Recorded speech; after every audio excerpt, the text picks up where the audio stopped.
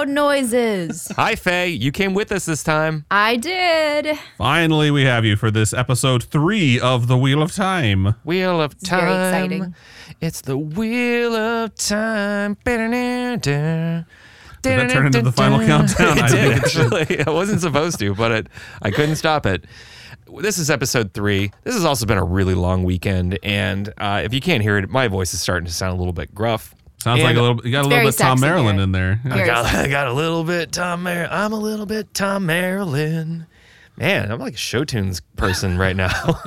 I like how you're always like, let's not sound too shock jockey. Yeah, and I like just how it's my default. I like how you're like the final countdown to show tunes. Oh, that's not from Hamilton? I forgot. Yeah, right. The final countdown. That famous tune from Cats. You know, like Alexander Hamilton, the final count. It works. It works so. Lynn, give us a call, man. We know. Yeah, Give we'll me a help you call. out. We know what we're doing. All right. Okay, here's the thing. This is episode 3. The way that these all released on Prime, we're recording these all in the same weekend, and they're all going to be released again Monday, but we're just getting a great big pile of audio for you right now. Adam and I were talking to Faye as we were doing for our watch-alongs in the first place, which we just ended for season 1, episode 3. We've been having Faye sitting with those. You know what? Just join us on the main show. This is still kind of cold open territory. We should get to the theme song. This is the Wheel of Time show about the Wheel of Time show, TWOTSaTWOTS. And here's that theme.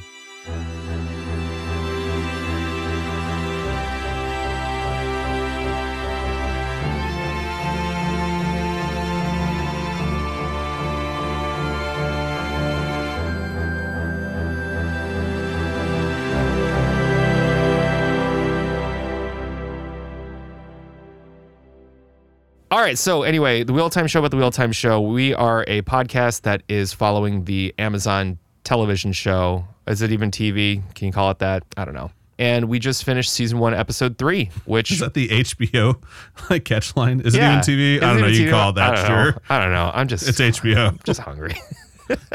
So There was a lot of food in this last There episode, was. I must I know. say. They look like, I don't know, chickpeas and naan, and That naan looked good. It I was did. like, It did. how many people have naan? Oh, I thought it was rice, and then I guess that makes more sense because you'd have like naan and rice. It's a lot of carbs. Anyway. All right, Faye, so we're just bringing you into the main show here and not for just the segment of Hot on Twat. This might be really the first full introduction that the listener has to you. So can you give yourself your elevator pitch as to why you're awesome? Why I'm awesome. So, hi guys, I'm Faye. I'm very excited to be on this show with you guys. I feel like we've been talking about this for a while, and you guys have introduced me to the Wheel of Time, which I think I've told Adam before. I've had this book sitting on my shelf for like the last 10 years and just never opened it because the first 3 books altogether is like something like 2,000 pages. Yeah, not small. So finally, I was motivated to read those 2,000 pages, and needless to say, I was hooked. So now very excited to see what the show has been doing to bring my mind palace alive. I think it's funny you mentioned that you had it on your shelf for that long because growing up, I also had it. My dad bought it, and it was on my shelf forever. I think every household in America actually has a copy of The Wheel of Time somewhere, so if you can find yours, you should read it. They have footprints in the sand on the wall, and they have the Wheel of Time on the bookshelf. Live, laugh, love. Yeah. And then like you And unlock Wheel a of door. Time. And Wheel Live, of Time laugh, is love, right there. eye of the world. A bunch of Tupperware that has like tomato sauce stained on the inside in the cabinets. With no lids. No lids, yeah. This is a real United States-centric joke. Again, hello, Europe. Welcome back. I'm sure they have Tupperware there too. So All right. Welcome aboard, Faye. Adam and I are both very happy to have you on here. And this is it's going to be fun. Speaking of being on here, we are going to go to a new location today. Adam, where are we going to go? I would really like to go to this cave that has this beautiful spring that is now infested with blood. That is my jam. That is how you keep yourself young. So let's go there, have a soak, and talk about episode 3, The Wheel of Time, which is a place of safety, I think was the name of this one. Yeah. Okay. Yeah. This is probably the last time we're going to see this in the show, at least in this season. So here we go. This is kind of nice. I like it. Whoa. Oh, somebody. Sorry. Whoa. Echo. I hate you so This is great. Guys, Hey! Hello. you don't have to do the echoes, guys. I'm making the echoes happen. They're actually... Oh, You don't need to say at the end. The walkie Over. just does it for you. 10-4, good buddy. All right, so what we've been starting off with is a kind of a recap synopsis of it.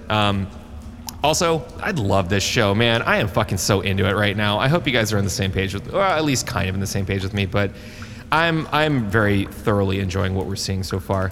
So, as a recap, we start off with Nynaeve. She's alive, as we saw at the end of of episode 2. This carries into what happened to her as she was carried off at the Beltane massacre with the Trolloc. She, in this very cave, she escapes her captor by killing it with its own weapon. That was pretty awesome. The party is now split after Shader Logoth, so we have Egwene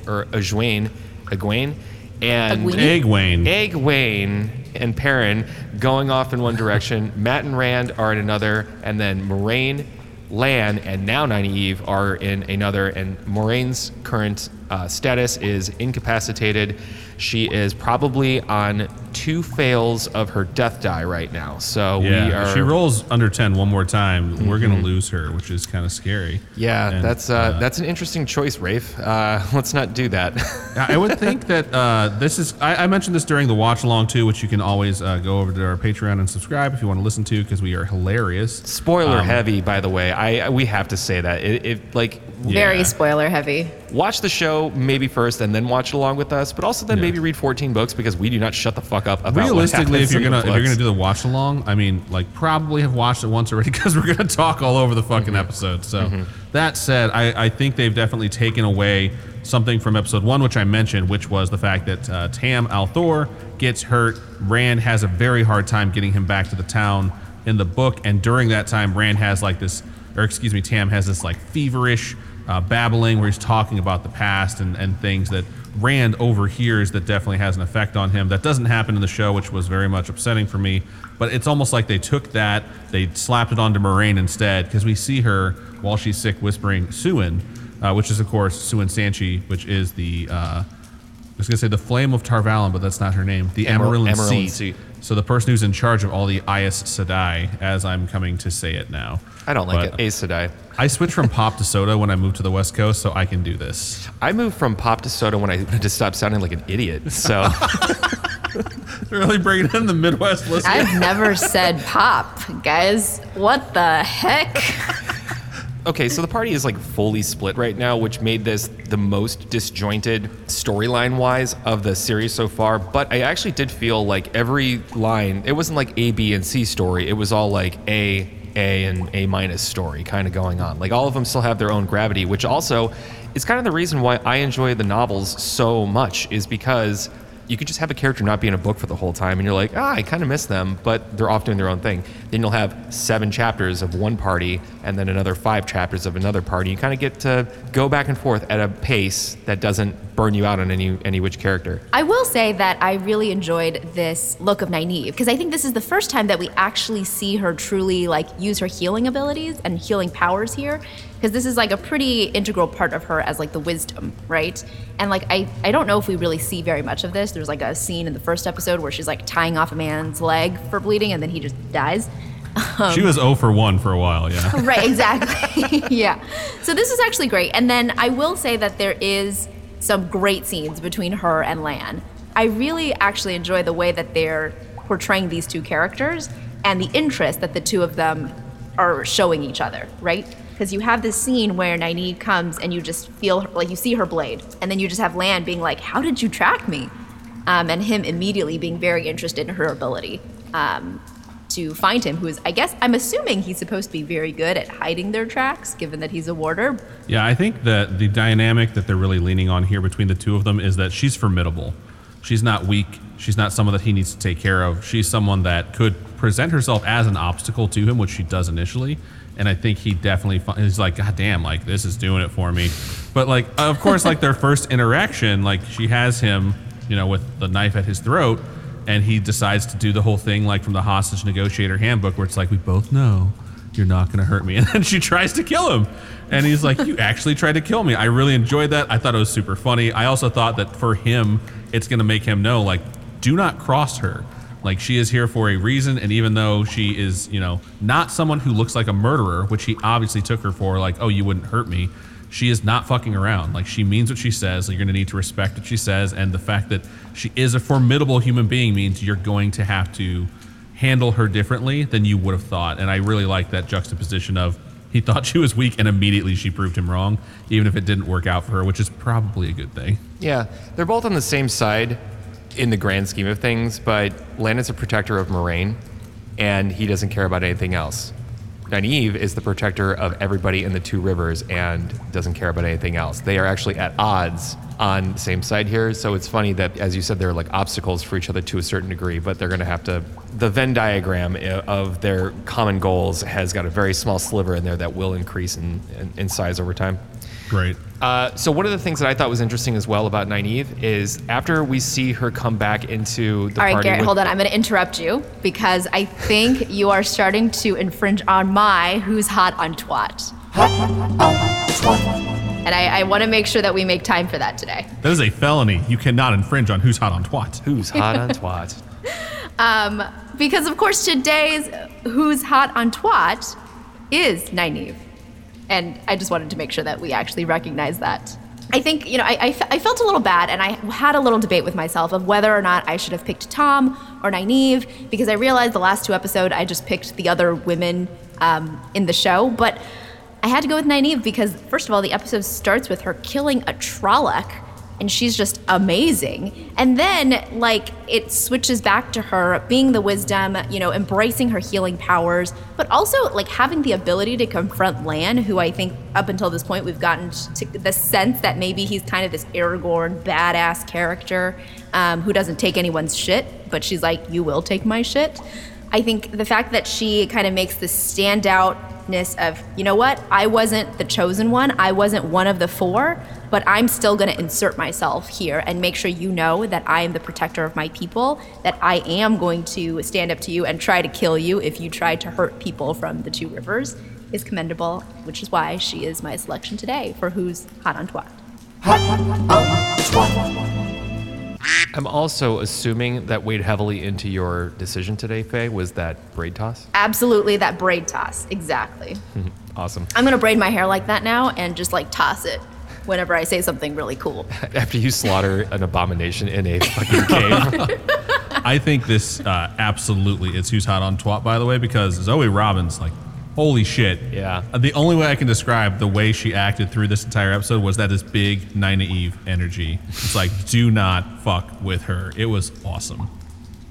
The dialogue in this one was a lot more quippy and had a lot more one-liners. I'm not sure if that's the dialogue actually just being elevated or if we are now kind of falling into a more comfortable association with these characters so that we are just getting like their personalities starting to come out. I think if you're learning from this show, like how to do a show, it's a really good lesson to learn that if you want an actor to find their voice, let them talk. That's what it comes down to. Like, just letting them have dialogue with each other. It's like they actually seem to have genuine connections to each other. Like, Perrin's connection to Egwene is very much like a brother and sister relationship in my eyes, which I think is being portrayed very well. And he, like, Perrin gets to speak, and he is like, he's not upset. He's not like freaking out. He's very calm. He's like, this is what we have to do because I know Rand. And he's just very much like how I read him. He's calm, he's thoughtful, but most importantly, like, he is taking control of a situation that is freaking everyone else out because someone basically has to do it. And he's like giving Egwene those like reassuring words. So just listening to him talk to Egwene during like their scene where they're lighting the fire, I was just like, this is great. Like, this is what Perrin should be right now. And I was finally happy to hear him like become that character a little bit more. So we have Perrin and Egwene. They actually are just, there's more wolf interaction that Perrin actually has, and they are led to the TWOTSaTWOTS, which is the Tinkers, which is the Free Folk, I think they're called, something like that. Traveling people. Traveling I think they're people. also called the Free Folk, yeah. But there's a lot of names for these people, and we meet Aram, and I made a Counting Crows joke in our watch-along, and it probably fell flat to everybody else, but I thought it was funny. And yeah, they look interesting. All of the colored wagons, and also their mismatched garb along with the, have you heard this song or do you know this song? Yeah, for a group of people that's supposed to be very welcoming and taking folks in, approaching in the way they did doesn't seem like it's the best method, especially if you're like pacifists. Yeah. And again, we're meeting some pacifists here. They haven't really gone into it too much yet, but it's like you're almost stoking confrontation by sneaking up on people and be like, do you know the song? Yeah, that was hostile. Like, Also, how about your introductions go first, then ask them if they know the song? Like, Right. that's just so dumb. Yeah, and it was also like, you have to respond this way. That's the important bit, because if you don't, we'll fucking kill you. Yeah, it's like, what happens if I don't, huh? Pacifist? Mm-hmm. Like, what are you going to do? It was We'll just give very you weird. our delicious, delicious naan. Yeah, it's like, you don't get any food. Which, I mean, that's like a sentence that's like death for these people at this exact moment. But yeah, I thought they did a good job with like showing the brightness of the colors, and they didn't really decide to like go too heavy-handed with the exposition and say like, oh yeah, we're the traveling folk. We always wear stuff that makes us stand out. They're just like, here's a bowl of food, and we'll talk to you a little bit about like our bad reputation, and then not tell you what they're actually about. I guess that's for episode 4 in a little bit, but I really started paying attention a little bit more to everybody's wardrobe on this one, and you get to see Rand take his coat off, and then he has like these, not like leather working, but they're almost like gardening carpenter pants, but they're leather that kind of ride high in his waist that he can like put his knife in and have like tools and stuff. It looks really cool. I think they did a great job with that. I'm noticing a lot of Egwene has colored feathers on the back of her braid. You're seeing a little bit more close-up of like their jewelry and stuff, and there's just so much detail that's bringing all of these characters to life. And then you have the Tinkers that came in, and it was just like, wow. They're described as having an explosion of color on everything they wear, and it's just like, oh, how crazy are these? They wear purple pants, like, oh my gosh. And you see them, and they look great. It did look like kind of a summer, electronic dance music festival, like goers. EDM in the Westlands, cool. Yeah. Have you heard the song? We are also going to Burning Man. Do you know when the beat drops? But I thought that they did a good job, and just, I don't know, with us not really being in cities until we get to Rand and Matt's storyline here, we got a lot of interesting stuff to look at in the open country and the wild. I will say that what I like about the show and what it's doing is that it's highlighting the amount of like culture that I think like Robert Jordan puts into his books, right? He very much distinctly talks about how differently people dress and how they sound and how they look. And I think they're doing a great job in showing that in the like different clothing, the different like types of people that are coming into this world. And like what you said, Garrett, is like they're making their clothes seem like there's utility to like what they're wearing. That's like a really this good is actually point. clothing that they, yeah, exactly. These like are that they people actually that are can like use these clothes. country bumpkins leaving town for the first time, which as someone who grew up in the Midwest in the middle of nowhere, it's like anytime you sort of go to a new place, you're like, God, everyone here is so weird.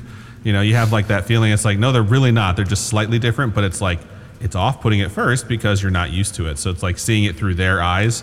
It's like there's so many people they're going to have to meet along this journey, and each person is just so like similar and different at the exact same time, but they only see these differences. Mm-hmm. Which is funny too, because the character we're going to discuss after this break calls it out right away. He says something to the effect of clothing and accent is really, really telling of who you are.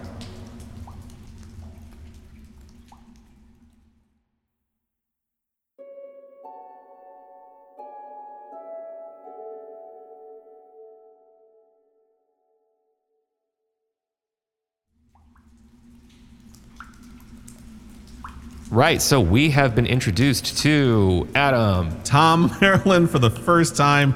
Thank God. I'm so happy because he is a very important character. He's a very fun character, but when we get introduced to him for the first time, he looks a bit different, which I'm fine with. He has a solid look. He has a Gleeman's cloak, which is, if you see on the inside of his cloak, you can see those patches. In this universe, like if you want people to notice you as a Gleeman, you turn that cloak inside out so people can be like, oh shit, there's a Gleeman. In this, he's a little bit more muted. But he's also kind of a dick. He helps Matt and Rand initially because their money is lifted off of Matt, and he decides to show him that it was lifted and then not give it back to him, which is kind of a dick move because they wouldn't tip him because they're incredibly poor. But then, of course, like we get to see a little bit more of him, which is nice because we want to learn more about this character. I think it's very easy for a show that has so many characters to just be like, and there's another person now. But yes, there is. He's important, and he's going to help these characters out because they are definitely lost, which, we have this whole tavern scene where we get introduced to a character that's essentially like the barmaid / proprietor. It almost seems like she's in charge, even though she's young, until she has like a line of dialogue where she's like, I don't care. Like, I don't get paid for the rooms. I drink on the job. We're like, okay, I mean, you can, that's fine. And I thought that was a little bit odd, but I was like, okay, cool. I think they might be blending several stops that they make along the way, which indeed they did. And it shows, more importantly, there's starting to become some lingering effects. And I am very curious whether or not people that have not read the books are taking this as Matt is just a dick, or if it's like something's wrong with Matt, because they haven't had a lot of time to show Matt is not like this guy who is constantly upset and angry, which they kind of portrayed him as in episode 1. Episode 2, he was like, look, I get it, everything's tense, but we have to follow her. She shoots fireballs. It's in our best interest to stay near her. And he has like this humor to him. And then in this wood chopping scene, he's just like, everyone's probably already dead, you know? And it seems like, I don't know if they've given enough time. They really should have started Matt's character off as like the guy who's happy despite his circumstances, rather than the guy who's upset because of his circumstances. Because now I think the water is very muddied here, whether or not he's having an effect from this dagger he's carrying, or if he's just an asshole. Yeah, I think you had it right.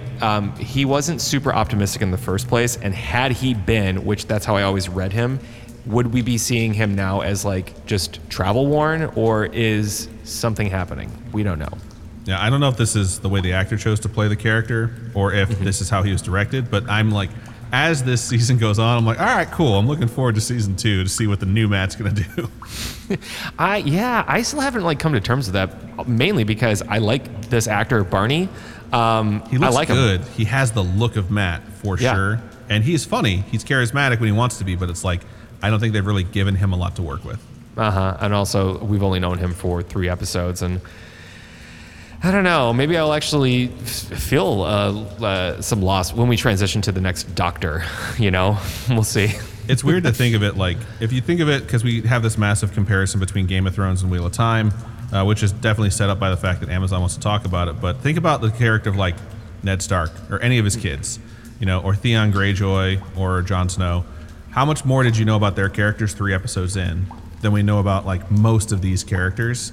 And there's also a lot of characters in that series, but I just feel like they did a much better job of, through dialogue, letting these people show you who they are. And so when it comes to people that we still have questions on, I'm like, this is a weakness that the show needs to fix. And they're starting to go the right direction by letting these characters interact with one another. Oh, sure. We do not need their full backstory, but we do need their personality. And that's what's starting to come through the dialogue. So yeah, Matt having in episode 2, he was just like, okay, 2 things, Lan. Number 1, that was way more words than you said this whole day. Like it's like, yeah, he's a smart ass. Probably ever. Yeah. That's a good line. Yeah, it's a great line. And yeah, he was snarky in this one with Rand a lot as well, which was just good.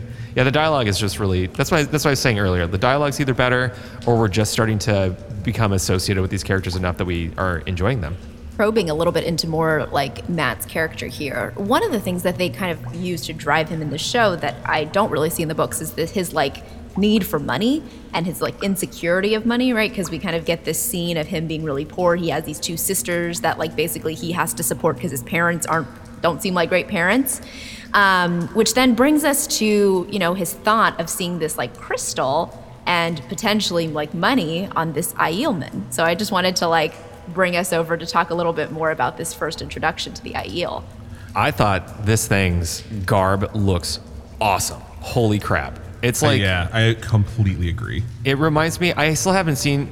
again, we're tracking this November 20th of 2021. I haven't seen the new Dune yet, but I got such like Freeman vibes from, not like the color and the actual style. Like, of course, that's not the same thing, but it looked very utilitarian, comfortable, and also armored at the same time. I thought this just looked fantastic to see on a dead person. On top of that, I wasn't even seeing them interact or move around and stuff. Everything. Yeah. I don't know. I enjoyed seeing a dead person look dangerous. It's like you don't often, like, I'm dead serious too. Like you don't often see a dead person where you're like, oh wow, like he looks like he could fuck someone up. But like looking at him, like the fact that he had like some sort of like armor over like this like cloth garb that's clearly meant for, you know, function and not fashion. But I think they depicted it. It looked great. And like Faye was mentioning, this scene where Matt's there to basically scavenge the body, we finally get Tom Maryland coming back over, and you get to see like who Tom Maryland actually is based off of the fact that he's coming to bury this person. He lets you know like this wasn't justice. This was some cowards killing him because they were afraid, because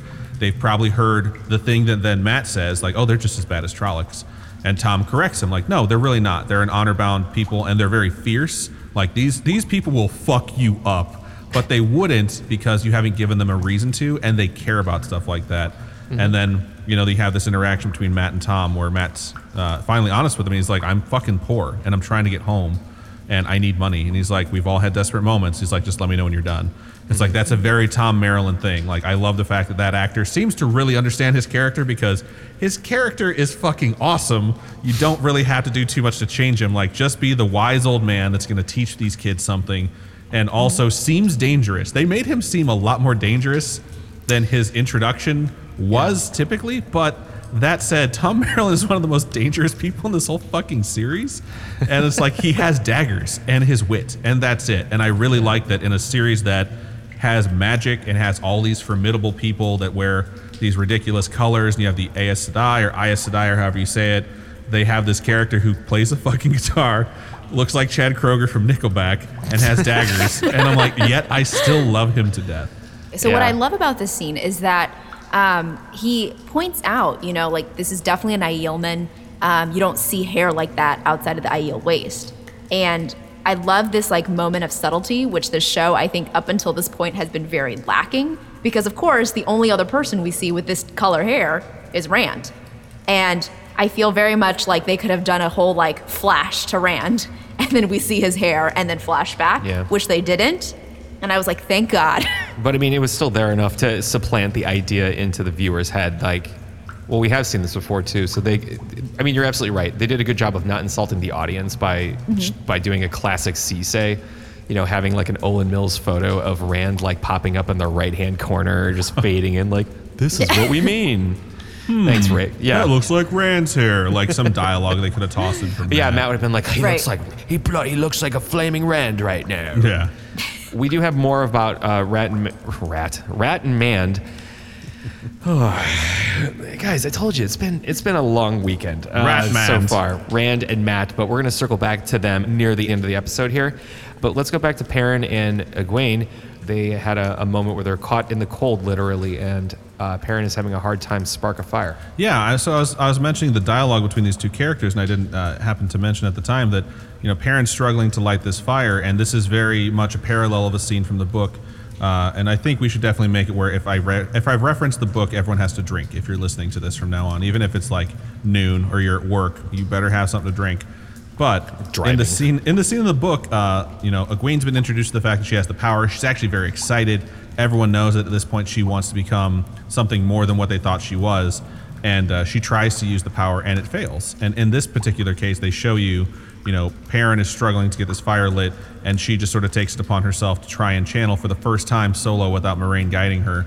And then, despite the fact that you see like no ember fly off of Perrin's like flintstone or whatever it's called, this fire starts, and Perrin isn't stupid. Perrin notices it, and he says like, was that me or you? But one of my favorite parts of this interaction is he's like, can you try channeling us some food and water? Because he's not the guy, he's not the character who's going to be like, did you just use the power? I can't believe you would do that, which is something Rand would do. Or Matt, who would be like paranoid of it. Perrin's just the guy that's like, thank you. We're fucking freezing to death and we needed the fire. I really appreciate it. And I'll be like kind in my snark.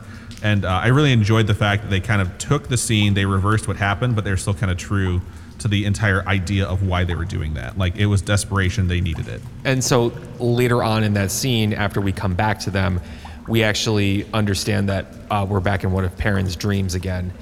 And we have these two glowing eyes. The jungle came alive and took them. The fact that they had the predator in the window for a second was pretty cool, because like you see it in the background. Garrett mentioned like it kind of reminds me of Hill House, because you're so trained to look at windows and like the background, which I thought was cool. Seeing the glowing eyes, which is just so characteristic of these first couple of books, plaguing and haunting our heroes in their dreams, which is so horribly Freddy Krueger. You get a better glimpse as to what's happening here. I don't like scary movies, and so I was very sad that I did not have my usual pillow to hide behind, because this was scary, and that's good. I'm not saying I hated it because it was scary, but it's actually supposed to be scary, and it frightens the crap out of Perrin, right? Which it's supposed to. And it's similarly, I think we also get that scary feeling from the last episode, where the same kind of eyes have been haunting the other two characters as well. One thing that I'm still not coming to grips with here is that they're trying to make Perrin into this protector because he feels so guilty about what happens with his wife, and now they're overlaying that with the wolf dream. So I don't know how you guys feel about that. I was very annoyed that the wolf was snacking on the corpse of his wife, because the wolves are not a prop to be used in the dream to scare someone. At no point in this series are they ever that, because the wolves themselves, without getting too spoilery, they have agency in the world of dreams. They wouldn't be something that, or I probably shouldn't even say his name because they haven't said it yet, but this guy with glowing eyes, this character with glowing eyes, seems to be just manipulating these dreams to scare. First, we saw the bat that Rand had stuck in his throat in the first dream. Now we have this wolf that's eating this corpse that's just rotting. And I was really annoyed. You could have chosen something else to be eating her. Why not a Trolloc? Why not something that would be in his dreams, rather than the one thing that Perrin should be identifying with right now as it came up. They surrounded him. They came up to him. They left him alone. So they helped him. They even said it's the wolves led us to these tracks. The wolves got them out of their predicament. Yeah. So I thought that was a kind of an odd choice. I do like the fact, like Faye mentioned, this is scary. It's meant to be scary. I like the fact that you're associating this character with the red eyes as scary. And like Garrett said, or whoever it was that actually said this, it's like Freddy Krueger.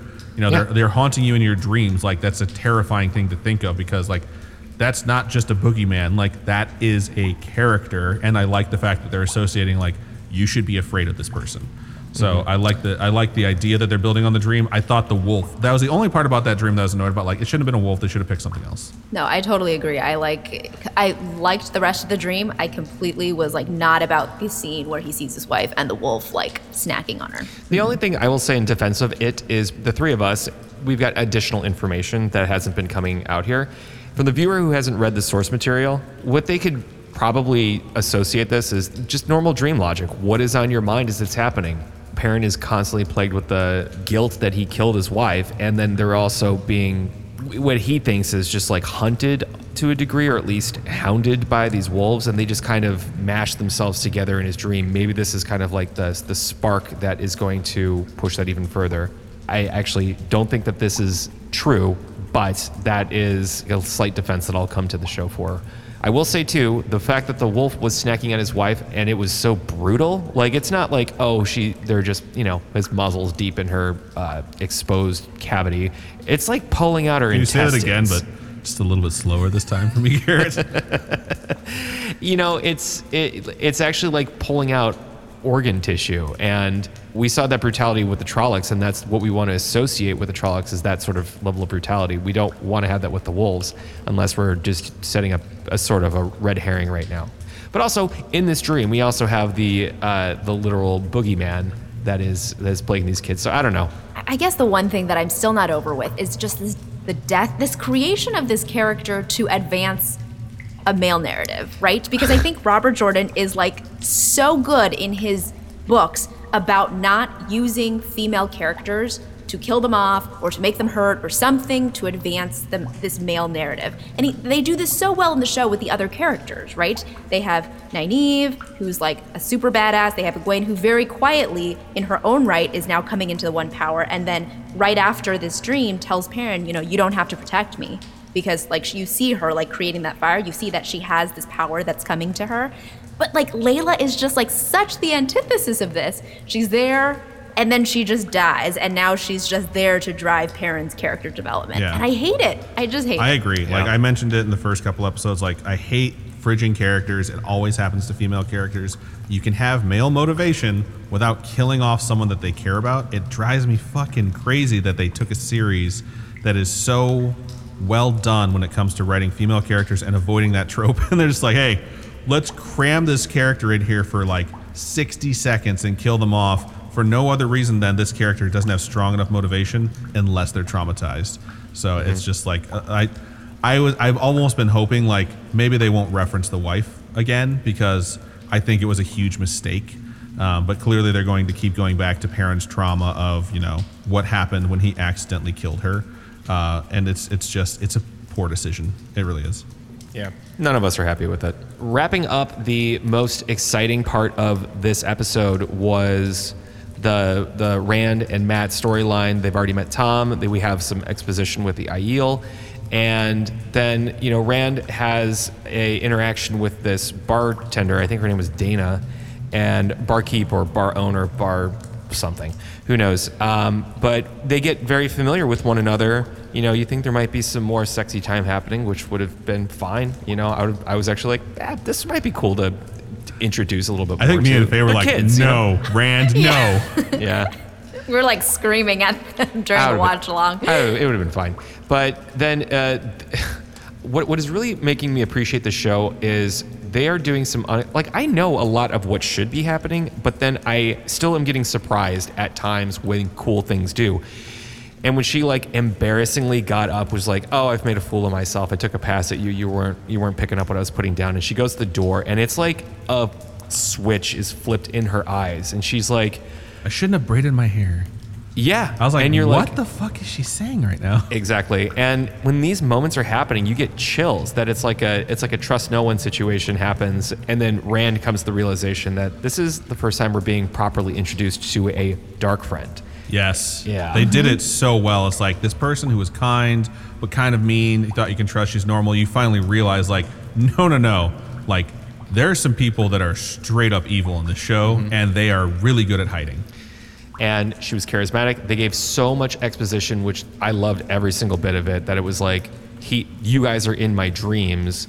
I am being commanded or told like that you need to be brought in.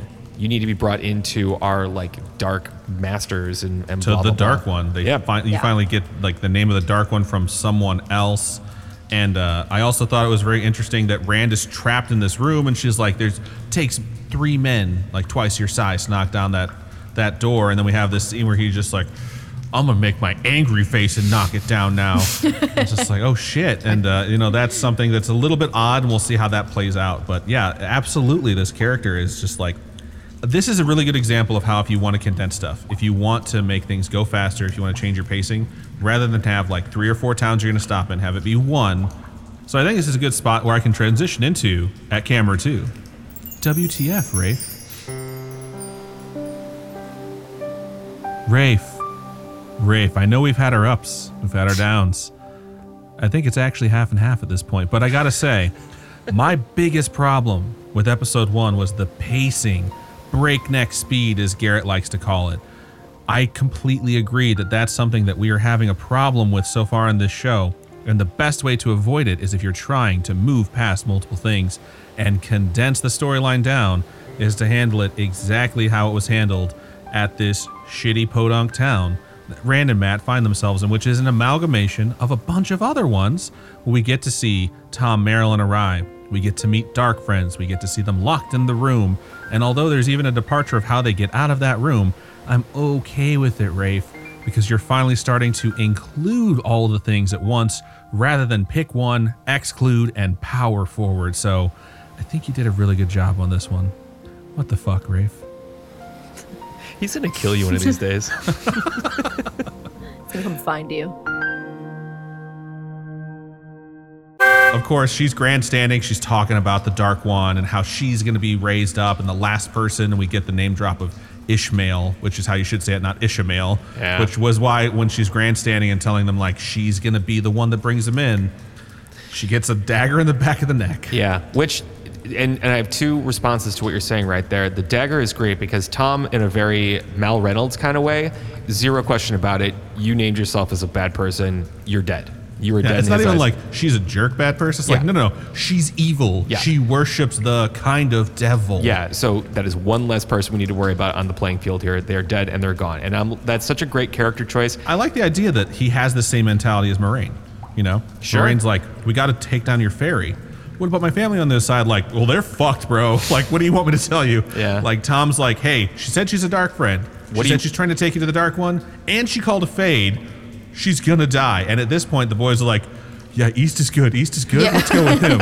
Yeah, but they're motivated by fear. Is. They're motivated by fear, and not to say that Tom isn't, but Tom is also more logical. Like, there are no other options. This thing dies along with everything else that's going to be associated with it. The part that I really wanted to get out is her speech at the end here was kind of chilling. It was the first time that I ever felt mild sympathy to any of the dark friends. Because that was exactly what I was going to say, Garrett. It's like, I felt bad for this girl. Well, I didn't necessarily feel bad, but I felt that this person, by taking the traveling party, taking them into the dark one, it's going to end all the pain and suffering that we have. And I didn't feel bad about that. It's just a difference of opinion that we have here, too. It's like, you know, all bad guys in history don't think that they're bad. They think that they're good. They think they're right. And I've never read this or have been feeling it from that side of this too. The White Cloaks are the closest example to that, where we don't agree with their methods, but they're like, no, you have to walk in the light. You need to be good. They will snuff out every single person that disagrees with them, because that means in their eyes that they are walking in the dark, or whatever the case may be. This was a great introduction to the, not like opposing faction, but essentially the darker side of the light, which that's what Moraine stands for and what rails against them. And I think this is the first time that we kind of get this sense that, you know, the world is not doing well, right? Like, you get Eamon's Field, which is very idyllic. It's very Shire. You know, these people, like, they don't have much, but Beltane seems really cool. They're drinking, they're having fun. There's a lot of laughter in that, like, first 15 minutes of that episode. But, like, it's really here, I think, in this episode where you kind of get to the grittiness of, yeah, there's war going on. Yeah, like, there's bad stuff going on in the South, but actually that's right here, right? Like, we see people and they're suffering, and there's war, there's famine, whatever going on. And, like, that's what's driving her. And that's why I felt bad for her. I was like, yeah, I want to get rid of that stuff too. And if the way to do it is to turn in these boys to the Dark One, and I'm promised that these things will stop, hey. I think she really shows you the dual side of this motivation, because when it comes to dark friends, there's two things that motivate them, and I think they really depicted how do they convince folks that are lower class in this world, that are looked down on by everyone else, to help, to join the Dark One rather than stay in the light. And she says both of them. One, the world sucks. The world sucks. Let it end. I hate it. There's nothing but pain and suffering. But the first thing she says is like, it doesn't matter who I am. It matters who I'm gonna be. Oh. Because the thing that they lure both, like the poor class and the high class with, is power. Like, well, if the Dark One wins and you helped, like, you get to be at his side. Like, you'll be one of those folks like Ishmael, who's super known, obviously, and you don't have too much information about him yet, but it's this idea of, we're gonna move you from where you're at and elevate you to a position of power over other people. And even though it's like essentially going to be either the end of all things or hell on earth, you'll be in charge. And I think that really appeals to both the high and the low, and she references it right away. And it definitely appeals to me, because I went, wow, great. Now we actually have some good, proper conflict, not just, the bad guys are trying to fight the good guys. They have opposing moral philosophies at this point. Man, Bear, Pig, and the Leech Man are chasing us. No, like, now you get an idea of some of the stakes here. Sure. The very last thing that we have is we're back in the Lan and Moraine and Nynaeve party, and we come across a handful of Aes Sedai. Leandrin Sedai, who is a very formidable and intimidating looking lady, states that they have captured a man who is claiming to be the Dragon Reborn. And then we see a lot of Aes Sedai around this guy's cage that he's in, and he looks very, very unhappy. This is a character who we are all familiar with, but we will not spoil that for anyone, because we're probably going to be hearing a lot more about him in episode 4. So it's the cliffhanger ending that you don't really know is a cliffhanger ending if you don't know who that person is. But for people, I think, who are more fans of the book, I think this had a bigger impact. But yeah, that's how we wrap up this episode. Sure. And that was an excellent way, I think, to do it, because it just teases. We have now, who is this gentleman who's in a cage surrounded by Aes Sedai? And then number 2, we're going to see a fade. Right proper, hopefully in the next one. All right, overall impressions. Faye, what did you think? I liked it. I mean, I think I was having some doubts, as you will probably see on my review for episode 1, but episode 2 and episode 3 have redeemed themselves, and I am very excited to see what comes. I thought that they developed their characters really well this time around, and I really do like the fact that we're, starting to get a little bit more character development, a little bit more of promise in the future. Yeah, I totally agree. I was very, very upset after episode 1. I was like, I can't believe I'm going to punish myself for however long this show lasts. Episode 2 kind of changed that for me. Episode 3, I mentioned to Garrett too, like, I'm really hoping it's not going to go back and forth like bad episode, good episode, bad episode, good episode. And this one made me feel like I am actually excited to see episode 4. I think it was solid, good character development like Faye mentioned. I will say there's a character missing for me, and he is someone who I think is a really important plot point. I don't know if he's going to show up very much like a Tom Maryland situation where he shows up a little bit later. Don't know if it's going to happen or not. I could see it if they cut him, so that's something that was prominent in my mind while I was watching it. But overall, I think it was a good episode. I still think episode 2 is a little bit stronger, so that is the greatest episode of The Wheel of Time that's ever been released. But this is the second greatest episode of The Wheel of Time that's ever been released. Mm-hmm. I don't need to talk about this any further. I gush on it. Adam, I'm pretty sure it was you that pointed it out, that you think this is why they released all 3 episodes right off the bat, is because even the showrunners, even the creators didn't feel that episode 1 was strong enough to bring enough people in. They were like, you know what, let's give them 2 and 3 because that would hook them by the 3rd. I was skeptical of 1, even though I did enjoy it. After I let it sit for a little while, I liked it. Seeing 2, I was already in at minute 5 in it. Hopefully a lot more watchers of the show are already hooked by this 3rd episode now, and it's just giving them more encouragement to go further of it. Adam and I have a mutual friend who texts both of us at the same time saying, hey, so my wife wants to start reading the books now. Can you guys lend her their copy? I have always had this mentality in me of like a drug dealer. I don't deal drugs, but like anytime I found something I really liked, I would like give it to people I knew, like this with me. So like if I played a video game when I was a kid, like that was multiplayer, I would like lend my copy to them so they would get addicted to it and be like, no, give it back. And I just like look in their eyes and wait for the withdrawals to hit. So I'd be like, yeah, like you're going to enjoy this with me. So just give her book 1 and then she'll buy books 2 and 3 on her own.